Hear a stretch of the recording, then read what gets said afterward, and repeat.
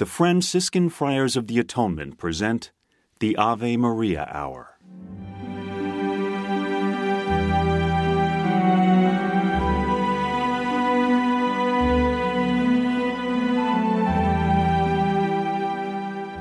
Hello, this is Father Bob Warren of the Franciscan Friars of the Atonement. Thank you for listening to this rebroadcast of the Ave Maria Hour radio show. The Friars' popular Ave Maria Hour was first brought to the radio airwaves in 1939, recorded in New York City and on the mountainside grounds at Graymoor, a home in Garrison, New York. These timeless classic stories of the Bible and the lives of the saints came to life each week through dramatic reenactment by professional actors and actresses. You know, friends, Christ once said, "Do not hide your treasure under a bushel." In saying this, he meant share your gifts, share your talents. The Friars of the Atonement feel the message in these broadcasts remains as powerful and timely as when they were originally aired, and we are so happy to be able to share them with you today. To learn more about the missions and ministries of the Friars of the Atonement, I invite you to visit our website, www.atonementfriars.org. In the meantime, sit back and enjoy this rebroadcast of the Ave Maria Hour.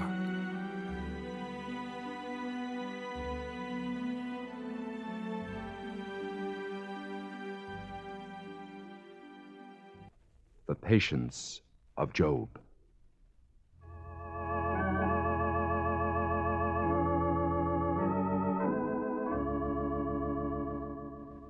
In the time of the patriarchs, there lived in Arabia a man named Job, a holy man of many virtues, the greatest of which was patience.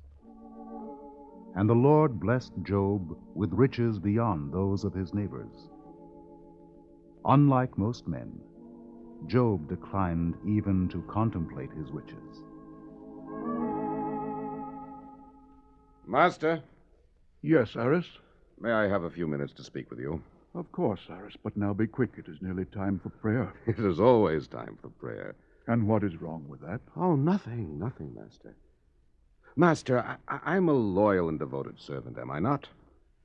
If I did not think so, I would not have appointed you my overseer. And under my guidance, your riches have multiplied many times, have they not? Indeed, yes. Now, what is troubling you? If I may be so bold, do you know what your countrymen say of you? No. They say to me, your master is a man of great wealth. But unlike other men of great wealth, he doesn't even know how much he has. Well, it's enough for me to know that it is there without gloating over it. I suppose what they say is true. I do not know exactly what I possess. It need not be true any longer. I have just completed for you a complete inventory. You and I will sit down some evening and go over it. But I could give you an idea right now. You promised me a few minutes. Very well, I owe you that much out of consideration for your labor. What, then, have I got? 7,000 sheep. Is that good? It's twice as many as any of your neighbors. Shearing is a chore. Do we have help enough? A small army of servants, all of them well fed. That is good. To go on with my inventory, you have 3,000 camels. 3,000.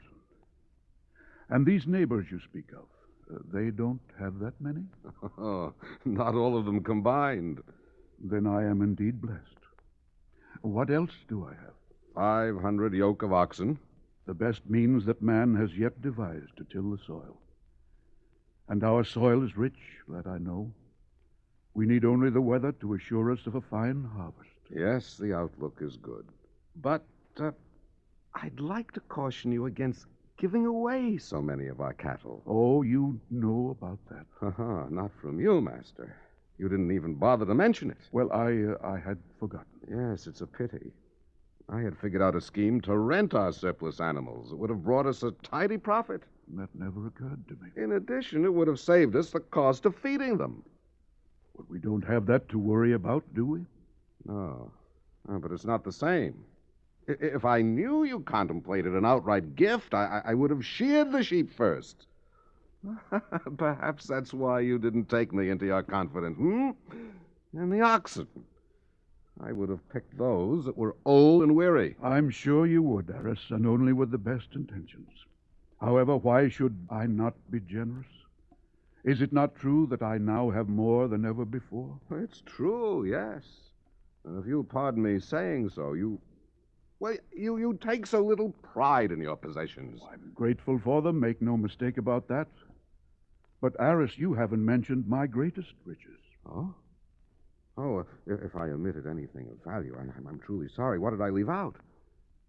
My 7 sons and 3 daughters. Oh, yes, of course. But I took them for granted. You were correct in not listing them with such earthly possessions as cattle. And yet they are blessings we cannot afford to take for granted. Now, Aris, do you care to accompany me while we pray? And together we shall thank God for all our blessings.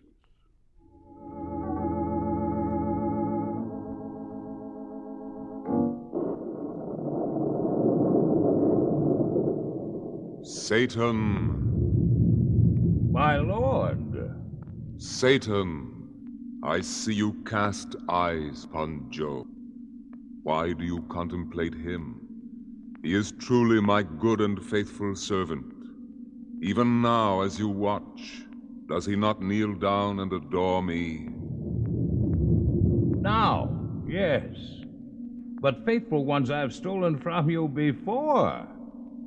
Why shouldn't Job kneel to you when you bestow upon him riches in such abundance? I give him wealth because it adorns him well.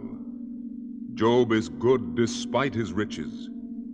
It is easier for a camel to pass through a needle's eye than for a rich man to enter the kingdom of heaven. But once a just man has tasted wealth and finds it withdrawn, what then?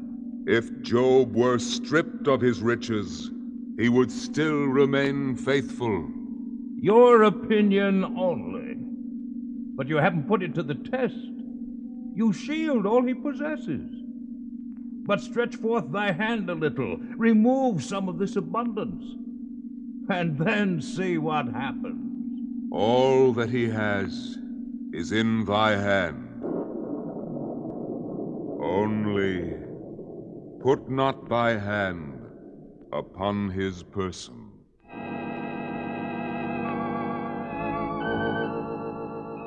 Master!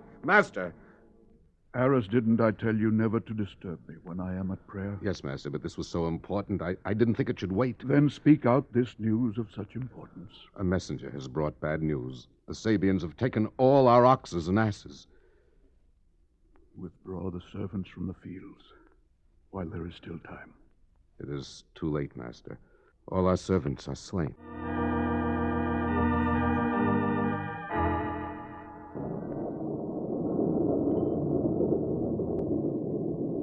Satan, what think thou now?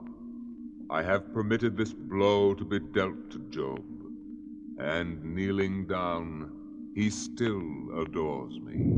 The man's a fool. Do you concede his goodness? No. It's just a touch of adversity Job has suffered. He's far from impoverished. He still dines well with his family, with his friends. Let me test him further with the power you have granted me. Very well. But remember, you may not touch his person.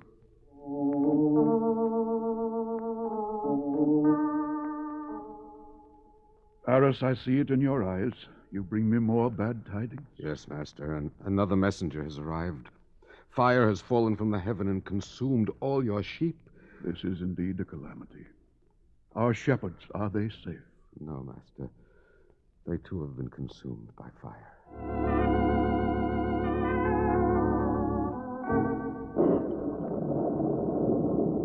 Well, Satan, what say thee now?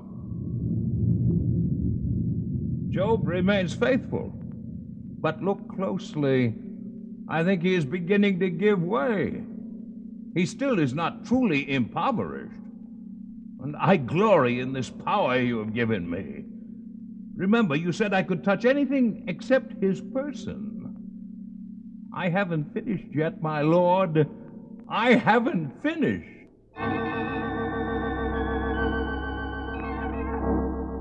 Master, come quickly. What now, Eris? The Chaldeans have taken our camels and slain the last of our servants. You are no longer rich. That is something we must face, Eris. Master, we're beggarly poor, don't you understand? I suggest you seek greener pastures. Must I? You would be better occupied elsewhere. What does an overseer do when his master has lost everything? And there are no possessions over which to rule? If it please thee, Master, I prefer to stay with you and hope for better days. They may be long in coming, but at least I have my family. Master. Something has happened to my family. What is it?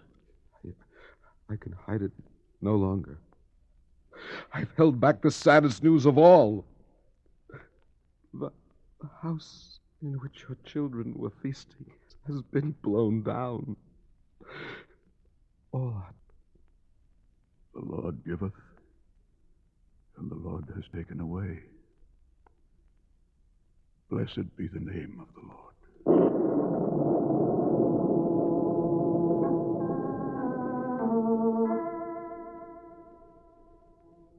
Look thou, Satan. Job is deprived of all he possesses. He has lost even the children he held so dear. Yet, kneeling down, he still adores. We vie for his soul, but on whose terms? Your own. You allow me to test him, and yet you deprive me of the sharpest weapon of all. There are those men who manage to survive adversity so long as they themselves are immune. Job is such a one. Allow me to touch his person. I have already permitted this just man to be tried as few before him have ever been tried. Job differs not from other men, his flesh and blood. I can still win. Remove this final shield, and I will snatch him from you, body and soul. His shield is removed. Master, it pains me to see you like this, struck with a grievous ulcer, covered with sores from head to foot. These things shall pass as all things earthly do. If such things were visited upon me, I doubt that I could keep the faith as you have done. Even your wife has upbraided you for your folly. She was greatly overwrought. She will think better of it when she has had time to reflect. I do not for one moment admit that the Lord has forsaken me. Well, your friends have. Seeing you this way, they have begun to question among themselves your adversity. In what way? Well, they see in you faults they've never seen before. They picture you as a wicked man whom God has justly punished. Yes. I can hear Satan whispering, "Why do you remain faithful?" He has turned even your friends against you. It is by this means he tempts me to evil. Do you deign to answer Satan? I do answer him. The Lord will not permit me to be tried beyond my power to endure. I still have faith in the Lord. But what of your friends who have already forsaken you? Whatever misfortunes have been visited upon me, I am innocent of wrongdoing. Let those who will be swayed by the appearance of evil. But, Master, I have talked with these men. I give you warning. If you face them, it will be the greatest ordeal of all. A trial by accusation with no voice to defend you, except your own. They will not come to console, that I know. There is no need for you to submit yourself to such indignities. Please, say the word, and when they come, I will send them away. Perhaps they will come to console me. No. Rather to break you in pieces with their words. Then if their eyes can bear the sight of me stricken and impoverished, surely my ears can listen when they come again. Job, your plight saddens us. We've thought it over, and we have some advice to offer. I speak first for Eliphaz, the oldest and truest of your friends. And what does Eliphaz have to say? That he has seen the scourge that has come upon you and urges you to accept the facts. That God does not punish the innocent, nor the just destroy. Go on. On the contrary, he has seen those who work iniquity, and sorrows have been heaped upon them. Nothing upon earth is done without cause. What else does Eliphaz say? Blessed is the man who stands corrected before God. Refuse not therefore his chastising, for as he wounds, so also does he heal. Since Eliphaz has set himself up as a prophet, what does he predict for me? 6 troubles he shall deliver thee, and in the 7th evil shall not touch thee. In famine he shall deliver thee from death, and in battle from the hand of the sword. Tell Eliphaz his words are clouded by proverbs. What would he have me do? Admit thy guilt. That, in truth, I cannot do.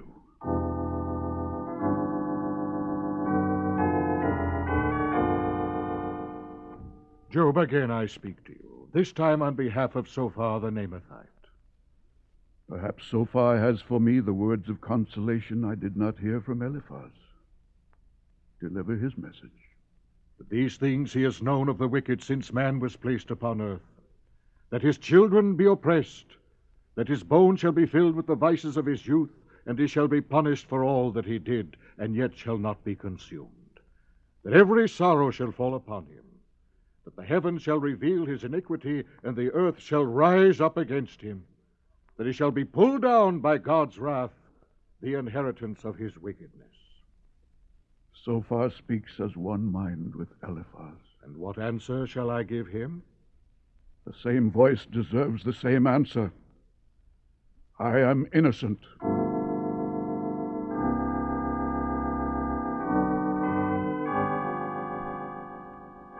Job, out of deference to my friends, I have saved my own appraisal until last. Do you wish to hear it?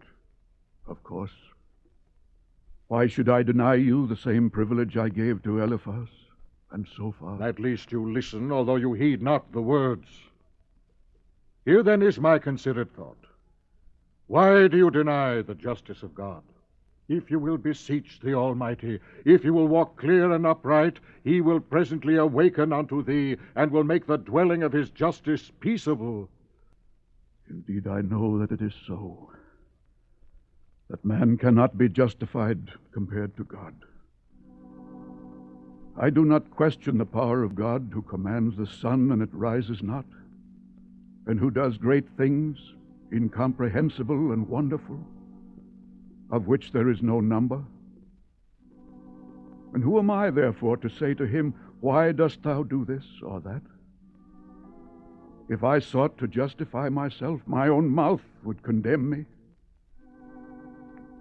This much I do say. God permits both the innocent and the wicked to be tried by torments. I shall not attempt to explain why to men whose vision is no greater than my own. Indeed, I cannot.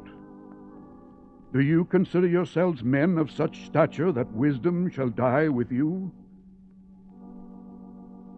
He that is mocked by his friends can appeal to a higher authority. I will appeal to the Almighty, for whom you pretend to speak. You scorn the counsel of friends, because it is not what you wish to hear. I shall show that you are forgers of lies and maintainers of perverse opinions. Let him rave who should be hanging his head in shame. I bid you hold your peace, that you might be thought to be wise men. Heed my reproof, and seek not a judgment of me, but of yourselves. Has God any need of your lie, that you should speak deceitfully for him? By what authority do you endeavor to judge for God, and to what purpose? Shall it please him from whom nothing can be concealed? Or shall he be deceived as a man by your empty utterances? You have sought judgment, and judgment shall be upon you. He shall reprove you, he shall trouble you, and his dread shall be upon you. It is not I who is in trial before God, nor Eliphaz, nor Sophar. I listen to all of you at length. Now hold your peace a little while, that I may speak whatever my mind suggests. Although he should kill me, I will trust him. But yet I will reprove my ways in his sight, and he shall be my Savior. For no hypocrite shall come before his presence. If I shall be judged, I know I shall be found just. I have sewn sackcloth upon my skin. I have covered my flesh with ashes. And these things have I suffered without iniquity. For behold, my witness is in heaven, and he that knows my conscience is on high. Then save yourself further torments. Bow down and confess your sin. You scorch me with your reproaches. At least understand that God has not afflicted me with an equal judgment. For whatever my fate, I know that my Redeemer liveth. And on the last day I shall rise out of the earth, and I shall be clothed again with my skin, and in my flesh I shall see God. Why then do you say now, let us persecute him, and let us find words against him? Flee then from the face of the sword, for the sword is the avenger of iniquities, and judgment awaits all of us. Sometimes it doesn't wait. Judgment is already yours. How else do you explain the evil that has befallen you? The wicked often prosper in this world, even to the end of their life. But their judgment is in another world. Their houses are secure and peaceable, and the rod of God is not upon them. Their children dance and play, while they themselves rejoice in earthly pleasures. They spend their days in wealth, and then in a moment they go down to hell. Who have said to God, depart from us, we desire not the knowledge of thy ways. Then listen to us before it is too late. Although you rebuke us as a criminal scolds his executioner, we are still ready to give you the benefit of our wisdom. Wisdom? Where is wisdom to be found? Behold, the fear of the Lord, that is wisdom. And to depart from evil, that is understanding. We've bandied words long enough. You refuse to reconcile yourself before God. Therefore we would have none of you. Let his wrath be upon you.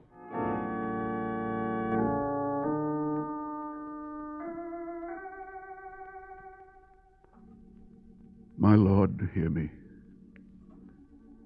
If I have thought gold my strength, and have rejoiced over my great riches, if I have been glad at the downfall of him that hated me, and have rejoiced that evil hath found him, if as a man I have hid my sin and have concealed my iniquity, if my land cry against me, if I have eaten the fruits and have afflicted the tillers thereof, then let thistles grow up to me instead of wheat, and thorns instead of barley.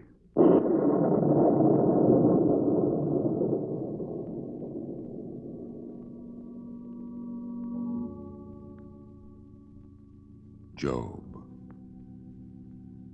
Yes, my Lord. You asked for a judgment.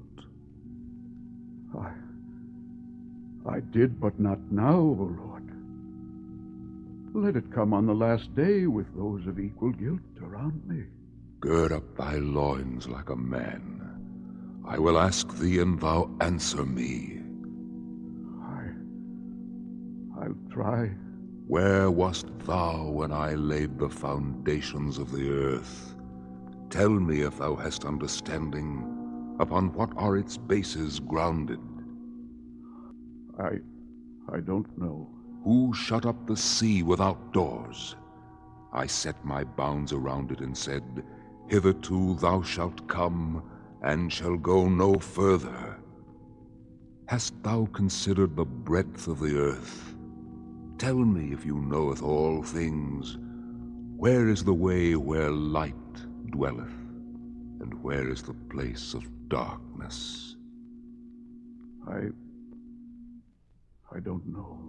And yet you ponder your ordeal, and seek to find the answers that are not given man to understand? Hast thou entered into the storehouses of the snow? Who is the father of rain, or who begot the drops of dew? Canst thou send lightnings, and will they go, and will they return and say to thee, here we are? No, Lord. That power is thine alone. Shall he that contendeth with God be so easily silenced? Surely he that reproveth God ought to answer him. But what can I answer, since I have spoken so inconsiderately? I will lay my hand upon my mouth. I will ask thee, and do thou tell me. Wilt thou make void my judgment, and condemn me, that thou mayest be justified? My Lord, I know that thou canst do all things, and no thought is hid from thee. Therefore I have spoken unwisely of things that exceeded my knowledge. Therefore I reprehend myself, and do penance in dust and ashes. And the Lord appeared to Eliphaz the Themanite, and to Sophar the Naamathite, and to Baldad the Suhite. My wrath is kindled against thee, because you have not spoken the thing that is right before me, as my servant Job hath done. Take you therefore 7 oxen and 7 rams, and go to my servant Job, and offer for yourselves a holocaust, and my servant Job will pray for you. His face I will accept, that folly be not imputed to you. So the 3 accusers did as the Lord had commanded. And when Job had prayed for them, the Lord accepted the face of Job, and blessed him for many long years thereafter. Master, we've become old together. Remember the years of misfortune. Yes, Cyrus. God has delivered you from all your woes. Once again, you have 7 sons and 3 daughters. Once again, I'm your overseer, with more than ever to oversee. Your possessions have doubled. I am indeed blessed among men. But your attitude towards them is unchanged.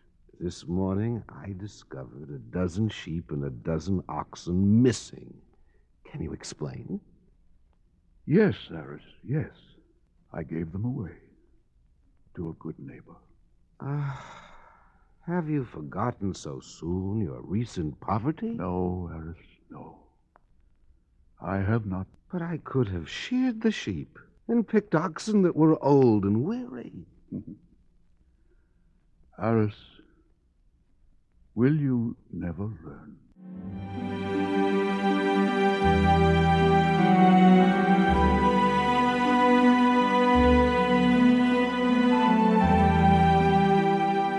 I want to thank you for listening to this rebroadcast of the Ave Maria Hour, brought to you by the Franciscan Friars of the Atonement. For over 110 years, the friars have devoted themselves to fulfilling St. Francis' prayer, to heal wounds, to unite what has fallen apart, and to bring home those who have lost their way. We work for Christian unity and interreligious understanding. We provide respite at our retreat center at Greymoor for those in need of spiritual renewal. We staff parishes throughout the world, serve as chaplains for colleges, hospitals, and prisons. We care for the ill through hospice work, ministry to those with HIV/AIDS. We also shelter the homeless and provide treatment and services for those suffering from alcoholism and drug addiction.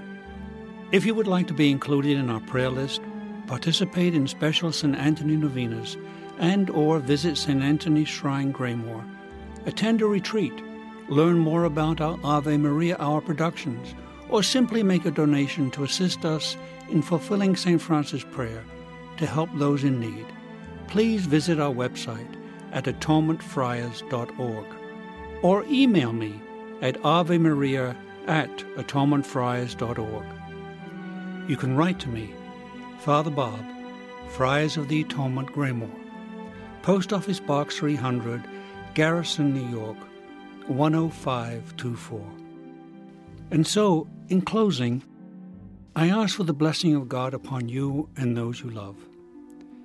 May the Lord bless you and keep you. May his face shine upon you and be gracious to you. And may he look upon you with kindness and give you his peace. Amen.